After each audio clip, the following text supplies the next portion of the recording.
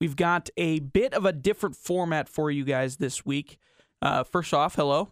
My name's James. Go ahead and introduce yourself. Nice to meet you, blank. I'm James. This is the Weekend Sports Wrap. Got a little bit of a different format for you guys today. We're going to skip the local stuff, or we're just going to get straight into the national stuff. Let me know how you guys feel about this format. If you guys want me to just start doing national stuff, national news, talk about football, the Cowboys, all that sort of thing, or if you want me to bring back the Broncos stuff and all that stuff, the thinking that goes into this. I got a couple some advice from other people around the office, and they said, hey, you know what, why don't you just try skipping the Bronx stuff for a week and see what happens? And you know what, that's what I'm doing. We got lots of Bronx coverage, just about every sport that they do, as well as Tongue River and Bighorn, all on SheridanMedia.com, thanks to Trevor Jackson and Kevin Coyle. That's all on SheridanMedia.com. You can see that throughout the week, and I'll keep that with the Saturday sports wrap that I do on the radio every single Saturday, and I'll keep all the Bronx stuff on that as well. But as for the podcast, for now, we're just going to skip straight into the national scene as well as the Cowboys and that sort of thing, and just let me know what you guys think. Leave it in the comments on SheridanMedia.com where you're listening to this right now. There's a comment section down there.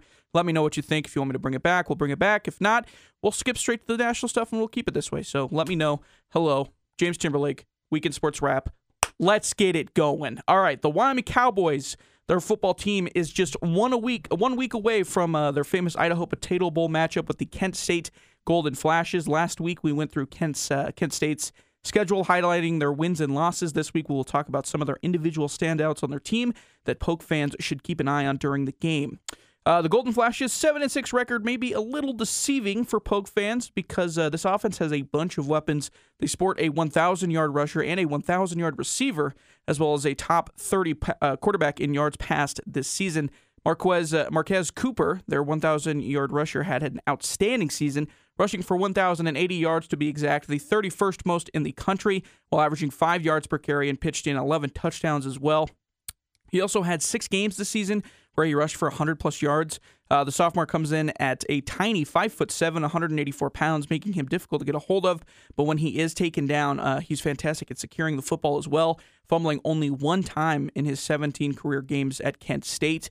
Kent State's 1,000-yard receiver is also a sophomore. His name is Dante Cephas from Pittsburgh. Cephas comes into this matchup with 1,124 yards on the season, the 21st most in the country. He did that while catching 78 passes, 23rd in the country, which comes in at an average reception of 14.4 yards, which is not a lot. That's not a high average. Usually, high average yards per catch usually either means they're throwing the ball deep to this receiver a lot or he gets a lot of yards after the catch.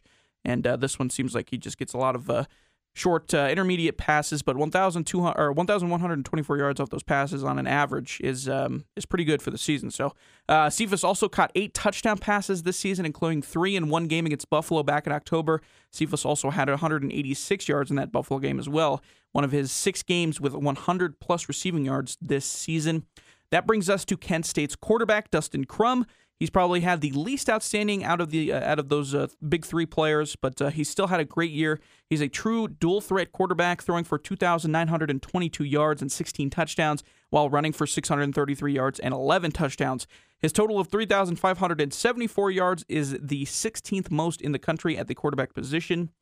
Crum also sports a top 40 completion percentage at 64% on the season. However, the turnover bug has bitten him a little bit this season, throwing 6 interceptions and fumbling twice, with 4 of those interceptions coming in the last 2 games alone. He's also been sacked a ton this year, 33 times to be exact, one of the highest marks in the country. Not entirely his fault, but that should be something the Pokes can capitalize on in this game. Kent State's offense has been the strong point of their season. Their defense has a couple of solid players, though. Their leading tackler for the season has been their junior safety, Dean Clark, who has 103 total tackles and a 10th best in the country, 70 solo tackles. He hasn't forced any fumbles or interceptions on the season, though. But the Golden Flashes do sport a couple of ball hawks in the secondary. Cornerback Montre Miller leads the team in interceptions with 4, one of the highest marks in the country. Their 2 other cornerbacks, Elvis Hines and Keith Sherrill Jr., both have 3 apiece as well. Their defensive line does not get a lot of penetration, though, forcing just 20 sacks total on the season, with C.J. West leading the team with just 5 total. Those are your names, Poke fans, to keep an eye on. Running back Marquez Cooper, wide receiver Dante Cephas, quarterback Dustin Crum, safety Dean Clark, cornerbacks Montre Miller, Elvis Hines, and Keith Sherrill Jr., and as well as defensive lineman C.J. West. Those are your names to be looking out for during the game. And the famous Idaho Potato Bowl is Tuesday, December 21st, and we will have all the action live for you in that game on 1410 AM and 106.9 FM KWYO, with pregame scheduled for noon and kickoff scheduled for 1:30. And then next week, the Monday before kickoff, the Monday before the game, we're going to go through and look at the team stats for Kent State throughout the season and see where they rank in according to total offense, touchdowns, all that jazz, defensive stats as a team, all that stuff, and we'll get a better idea of who the Kent State Golden Flashes are as a team on the football field. The Wyoming Cowboy basketball team fell for the first time this past week, falling to the 11th ranked Arizona Wildcats 94-65 this past Wednesday. The Pokes will use this game to kind of sneak under the radar, at least for now. It was an incredibly unlucky matchup for the Cowboys. Arizona smothered the Pokes in the first half and shot red hot from the field, outscoring the Pokes 53-22 in the first half. Not to take anything away from the Wildcats, they are a buzzsaw. They're one of the best teams in the country by far. But it was unlucky. They did shoot lights out. It's hard to really gauge a game like that where one team shoots lights out while the other really can't get anything to fall, even though the Wildcats were playing good defense. So, take it for what you will. The Wildcats finished the game with a 52% field goal percentage from the floor while shooting nearly 40% from three. The Pokes shot 39% from the floor and 32% from three, which is obviously a recipe for disaster for the Cowboys. Guard Xavier Ducell led the Pokes in scoring with 22 points, while Graham Ike also pitched in 17 points as well. The bench was a big cold spot for the Pokes in this one as well, scoring only 2 points all game. It was a tough loss for the Cowboys, but they had a bounce-back opportunity when they took on Utah Valley on Saturday. Utah Valley was no slouch, but it was a game the Pokes should have won, and they did, beating the Wolverines 74-62. The Pokes had 4 starters in double digits in that game, with Xavier Ducell leading the way for the second straight game with 16 points. Drake Jeffries pitched in 15 points. Graham Ike had 13 points and was 1 rebound away from another double-double. And Hunter Maldonado dropped 10 points and had 8 rebounds and 4 steals on defense. Brendan Wenzel was also a big boost off the bench in this one. He led with 12 points off the bench. The now 9-1 Pokes have 2 games this week, with their first matchup coming on Wednesday when they take on Stanford at home, with tip scheduled for 3:30. And then they will begin conference play with their first matchup coming at home against Boise State on Saturday, with tip scheduled for 2 p.m. in that one. And you can listen to those games and every Cowboy basketball game on 1410 AM and 106.9 FM KWYO all season long. The Wyoming Cowgirls basketball team only had 1 game this past week, taking on North Dakota State on Sunday at home. The Cowgirls rolled in that one, winning 71-45. Quinn Weideman led the Cowgirls in scoring with 14 points, while Allison Fertigue pitched in 12 points, and McKinley Bradshaw added another 10. Ola Ustuska added 10 off the bench for the Pokes as well. The Cowgirls don't have any games this week and get a big break before hitting the road and taking on Nebraska next Wednesday, and Nebraska is undefeated as of Monday afternoon. We'll see if that changes throughout the week, but as of right now, as of Monday, they are undefeated.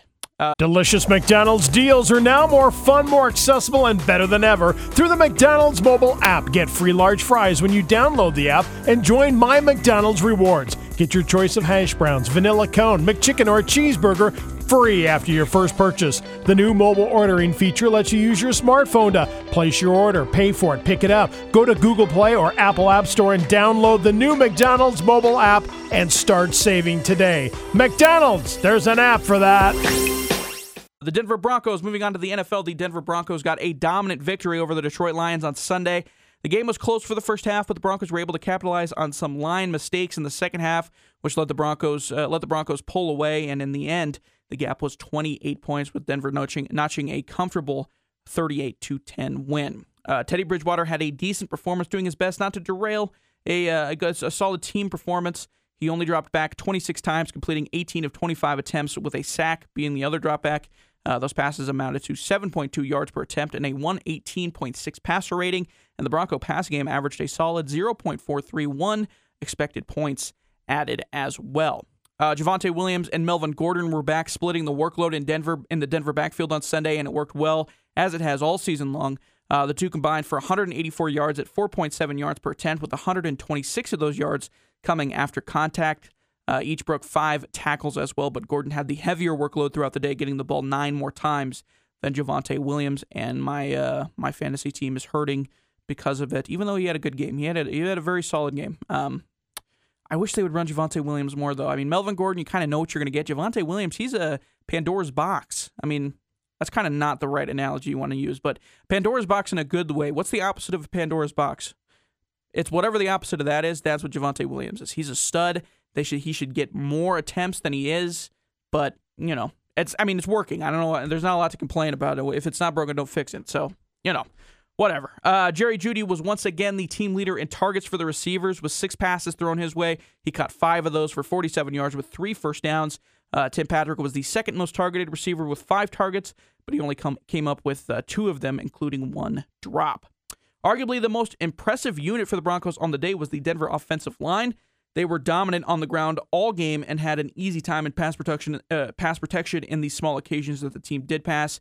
As a unit, they surrendered just 2 total pressures throughout the game. On the defensive side of the ball, Bradley Chubb is still working back to game ready after his injury, but he still has yet to make the kind of impact that the team has been looking for.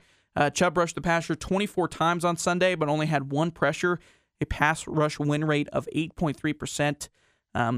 Not exactly great, especially for a guy. I mean, you kind of traded Von Miller because you expect this guy to kind of be the next Von Miller, if that makes sense. And he is working his way back from injury, so I'll give him the benefit of the doubt, but he just hasn't been that guy yet. Hopefully he comes back and he fully rested and fully healthy, and he starts to become the guy that the Broncos expect him to be. Draymond Jones on the line had 2 sacks, though, on 2 pressures, while Deshaun Williams had 4 total pressures with 1 quarterback hit and 3 hurries. So the defensive line for the Broncos was getting it done without Bradley Chubb as well. So a bright future ahead of the defensive line, I believe. Baron Browning and Kenny Young accounted for almost all of the linebacker snaps in the Denver linebacking core. Browning gave up 2 catches for 16 yards and a touchdown, but neither backer was very busy overall throughout the day. In the secondary, Ronald Darby, my lord, that voice crack. I should be back in middle school. Ronald Darby was the most targeted player on the Denver defense in the secondary, seeing 7 passes thrown his way in coverage. He allowed 4 catches for 55 yards, but only 2 of them went for first downs. Justin Simmons had another outstanding day at the safety spot, getting targeted 4 times while allowing 2 receptions for just 14 yards, and he also picked off Jared Goff once as well. Next up for the Broncos, they will be at home taking on the Cincinnati Bengals next Sunday. The Bengals have had a very up-and-down season so far. They've blown out some solid teams like the Ravens and Steelers. Steelers maybe not so solid, but the Ravens, they did blow out the Ravens. But they also lost to some bad teams like the Jets and the Bears.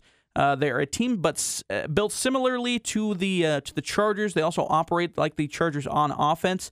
They don't pass the ball as much as the Chargers do, but when they do, they sling it all over the field, sporting a top 5 ranking in yards per pass this season and are top 10 in passing yards per game. Their offense also comes in with top 10 rankings in points per game, points per play, touchdowns per game, and completion percentage. They're also a very disciplined team, averaging just 4 penalties per game and 34 penalty yards per game, both the top ranks in the NFL. The kryptonite for the Bengals all season long has been their offensive line play and turnovers. They're allowing the 3rd worst sack percentage this season, and they give the ball away about 1.6 times per game, which is 25th in the NFL. Both things the Broncos could capitalize on with one of the best defenses in the league. This is a massive game for the Broncos in terms of a playoff spot. They are tied with the Colts, Bills, Browns, and Bengals with 7-6 records in the AFC, with 3 realistic wildcard spots up for grab for the Broncos. If the Broncos win against the Bengals, they can move all the way up to the 6th seed on the bracket, but can fall to the 7th seed if just one of those other 4 teams wins, or I guess 3 teams wins. If more than one of those teams wins, even with a Broncos win, Denver would still be on the outside looking in. They'd be on the in the hunt graphic. And with a Broncos loss, they would need a lot of help around the league in order to sneak in. It will be a must-win game for the Broncos. They want to secure a wild card spot for the playoffs. You'll be able to. It's a must-win game. You hear that? It's a must-win game. This is a must-win. Y'all know what that means. It's a must-win. You'll be able to listen to all the action between Bengals Broncos on Sunday on 1410 a.m. and 106.9 FM KWYO, with pregame scheduled for noon and kickoff scheduled for 2:05. I'm breaking out the must-wins at Week 14 of the season. As for the rest of the NFL in Week 14, It started on Thursday when the Vikings held on for dear life, escaping with a 36-28 victory at home over the Steelers. The Vikings were up 29-0 at halftime of this one, and we're basically one pass away from blowing the biggest halftime lead in NFL history. Meanwhile, the Steelers could be staring down their first last-place finish in the AFC North since 1988.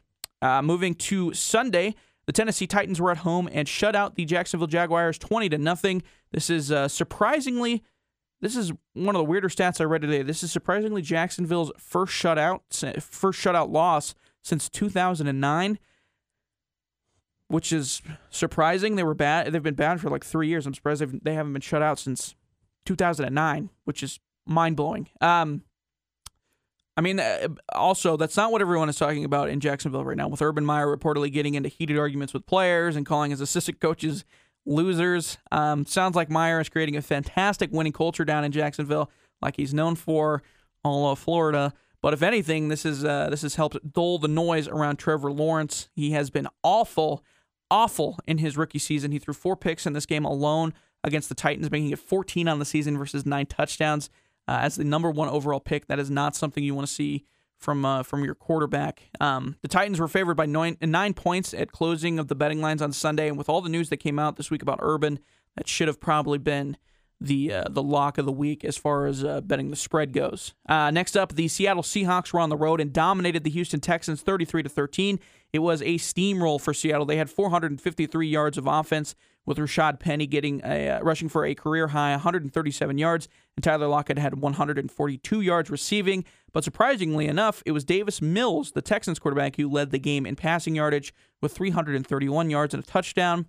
Little skewed, though. He also threw the ball 50 times. Russell Wilson had the better game, I would say, throwing for 260 yards and 2 touchdowns in just 28 attempts, half as many as Mills through. The Falcons went on the road and beat the Carolina Panthers 29-21. The Falcons are winless at home this season, but are 5-2 on the road. Chalk that up for the stat of the day. Winless at home, but are 5-2 on the road. And I think they won in London earlier this year as well, so a neutral site game. Cordell Patterson continues to be the wheels to the Falcons' bus, rushing for 58 yards and a touchdown. This Falcons offense just looks so much better when Patterson is on the field. He changes their dynamic, the dynamicness of that offense entirely when he's on the field. I just tripped over 14 different words right there. The Panthers fired their offensive coordinator a week before this game happened, and then proceeded to play quarterback musical chairs with both Cam Newton and P.J. Walker coming in at different times throughout the game. I have no idea what the Panthers are doing. They almost ran the ball 30 times in this game, even though I think they were losing throughout the entire game. Matt Rule, I don't know. I don't know how I feel about Matt Rule. Panthers fans are probably saying the exact same thing. The New Orleans Saints went on the road and blew out the New York Jets 30-9. Alvin Kamara played in his first game for the Saints in 4 weeks, and he ran for 120 yards and a touchdown while catching 4 passes for 25 yards as well. Thank you, Kamara. Fantasy team, shout out. The Saints are also smack dab in the middle of the NFC wildcard race. If they at least split the next 2 games between the Buccaneers and Dolphins, then their playoff chances will look very good. Meanwhile, the Jets became the 3rd AFC team to be eliminated from playoff contention, and they're bad. So there's that. The Cleveland Browns were at home and beat the Baltimore Ravens 24-22. The Ravens will have to pray to the football gods that Lamar Jackson's ankle is okay if they want to make the playoff run. The Ravens have also been turning the ball over way too much. 6 turnovers in the last 2 games against Cleveland alone, and 6 straight games with at least 1 turnover. And in each of those games. For the Browns, defensive end Myles Garrett broke the team's sack record with his 15th of the season. He also scored his first career touchdown with a scoop and score from that very same sack. The Dallas Cowboys were on the road and beat the Washington football team 27-20. The Cowboys nearly blew it, giving up 3 touchdowns in the second half. But Dak Prescott is now 8-1 against Washington, and they held on in this one, and this all but sealed the NFC East race. Dallas's Micah Parsons had another huge game, getting 2 sacks, and became the first rookie since Javon Curse in 1999, and the third player in NFL history to have 1 sack in 6 straight games. Parsons might not just be the Defensive Rookie of the Year. He could be making a case for Defensive Player of the Year by the time the season's over. The Los Angeles Chargers were at home and beat the New York Giants 37-21. Here is the list of quarterbacks who have thrown for 30-plus touchdowns in each of their first 2 seasons. Justin Herbert. And that's the whole list. On top of that, he made one of the most insane passes I've ever seen, loading up from his own 35-yard line and throwing the ball all the way down to the opposite goal line while getting hit in the back and nailed wide receiver Jalen Guyton in stride for the touchdown. A almost 60-yard pass, all of it through the air. If you haven't seen the clip yet, please go watch it. It might be the greatest pass I've ever seen. He might be the only quarterback in the league that can make that throw as well. It was truly a chef's kiss of a pass. It's insane. If you haven't seen it, go watch that clip. The 49ers were on the road and beat the Cincinnati Bengals 26-23 in overtime, one of 2 overtime games this past in Week 14. As of Monday. Monday, we'll see what happens. This was another matchup that was huge for both playoff races. George Kittle had a huge day for the Niners with 13 catches for 151 yards and a touchdown. He's got the same importance to his team, to the Niners, as Patterson does to the Falcons, except Kittle is probably a little better of a player. But he's a tight end too, which is crazy. 13 catches for 151 yards and a touchdown for a freaking tight end is absurd. Nick Bosa also pitched in 2 sacks on defense for the Niners as well. The Bengals couldn't stop hurting themselves on the offensive side of the ball and in special teams, fumbling 2 punts that led to 10 first-half points for the Niners and a taunting call against safety Von Bell that helped extend one of those drives that was just a sample of the mess they were in all game, and it kind of cost them the game as well, I would say. The Buffalo Bills went on the road and fell to the Tampa Bay Buccaneers 33-27 in overtime as well.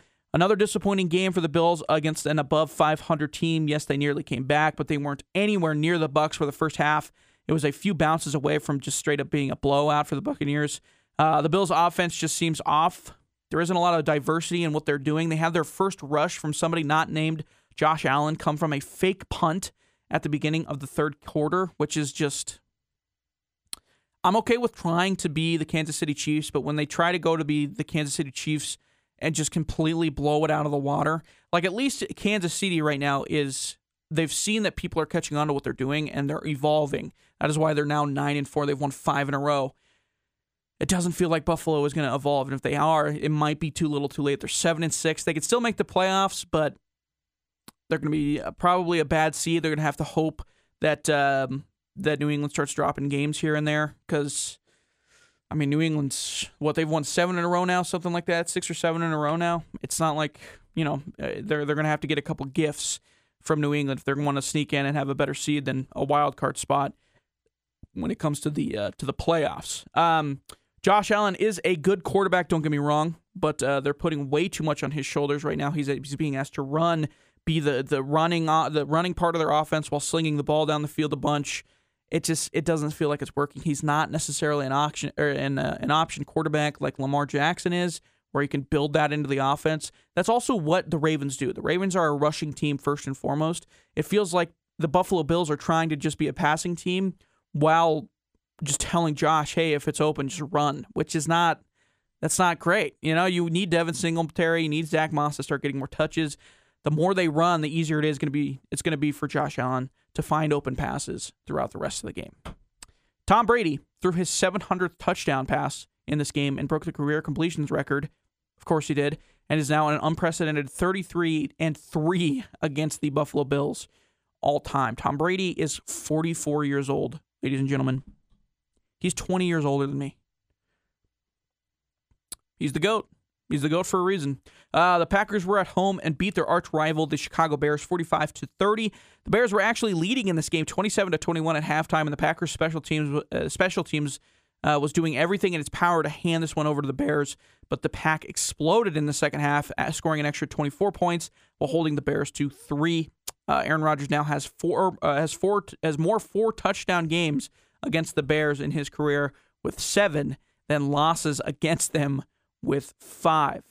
Wouldn't it be great if you could get McDonald's delivered right to your door? Well, now you can. McDonald's has teamed up with the delivery app DoorDash. Just download the DoorDash app in the App Store and you'll see the McDonald's menu. Order your favorite McDonald's food and have it delivered right to your door. It's super easy and convenient to have your favorite McDonald's delivered. Go to the App Store, download the DoorDash app, and have McDonald's delivered to your house or business today.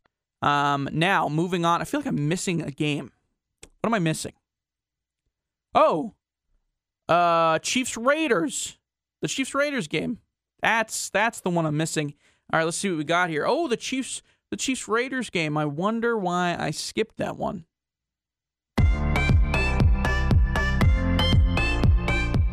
You guys know the music. You know what it means. I know what it means. The Chiefs-Raiders game had a scoregami.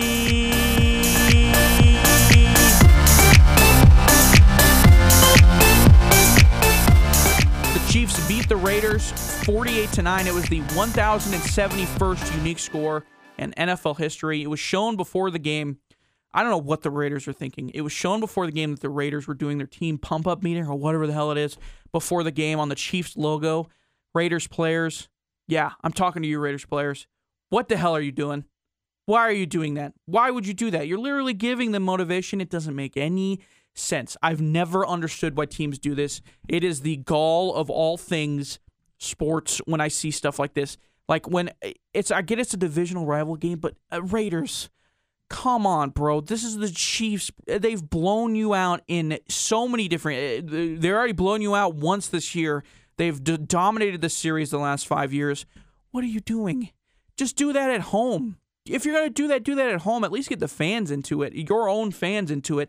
You're doing that on the road, on the Chiefs logo. You're just going to get the fans more into it for the Chiefs, and you're just giving the Chiefs more motivation to destroy you. And they did. And they did. The Raiders got what they deserve. You're giving the motivation. It's like if you go diving in the ocean with raw chicken strapped to your back and then get confused as to why a shark attacked you and then took your leg. Like, what do you think is going to happen there? What we thought was going to happen happened. And that's how it works. The Chiefs won the two-game series by a combined score of 89-23 this season, and I think we could safely say that the Chiefs are back. Ladies and gentlemen, arguably the best team in the AFC. If it's not them, it's probably the Patriots, which... who would have thought? But here we are. I think I read somewhere today that there are more than half of the football teams, and I'm just being flippant at this point. There are more than half the teams in the NFL have either 6, 7, or 8 losses. There are more mediocre teams in this league right now than there are very, very good teams and very, very bad teams. It's a weird year for football. I don't know who the best team in the league is. I would say the Chiefs, as of right now, probably. If it's not them, I would say the Cardinals or the Bucks, but the Bucks are insanely unhealthy right now. They've had a couple of injuries. They have some people sidelined, especially in their secondary. So I would probably pick the Chiefs over them right now. The Cardinals against the Chiefs, I would go... Would I go Cardinals or would I go Chiefs in that game? I would probably go Chiefs in that game. Man, 4 weeks ago, we were like, the sky is falling. The Chiefs dynasty has ended, 2 years into the dynasty, and now here we are. They're the best team in the league again. Welcome to football, and welcome to the NFL. I love it. It's the best. That's going to wrap things up for me, ladies and gentlemen. Thank you all for tuning in. I have been your host, James Timberlake. Make sure to tell me, leave a comment in the comments section of our page if you like this format a little bit more, if we just go straight into the national news, skip the local stuff, and leave that for Trevor and Kevin to cover, and then I'll keep that in my Saturday sports wrap every Saturday. You can hear that on all the radio stations that Sheridan Media provides as well. But for the podcast, just let me know if you want me to change it back. If you want to get back into local stuff on this podcast, I'll gladly type all that up. No problem. But if you like the national stuff, then maybe just let me know that as well. And then we'll keep this format. So just let me know. Leave a comment. I hope you all enjoyed it. I have been your host, James Timberlake, and you have been listening to the Weekend Sports Wrap Podcast.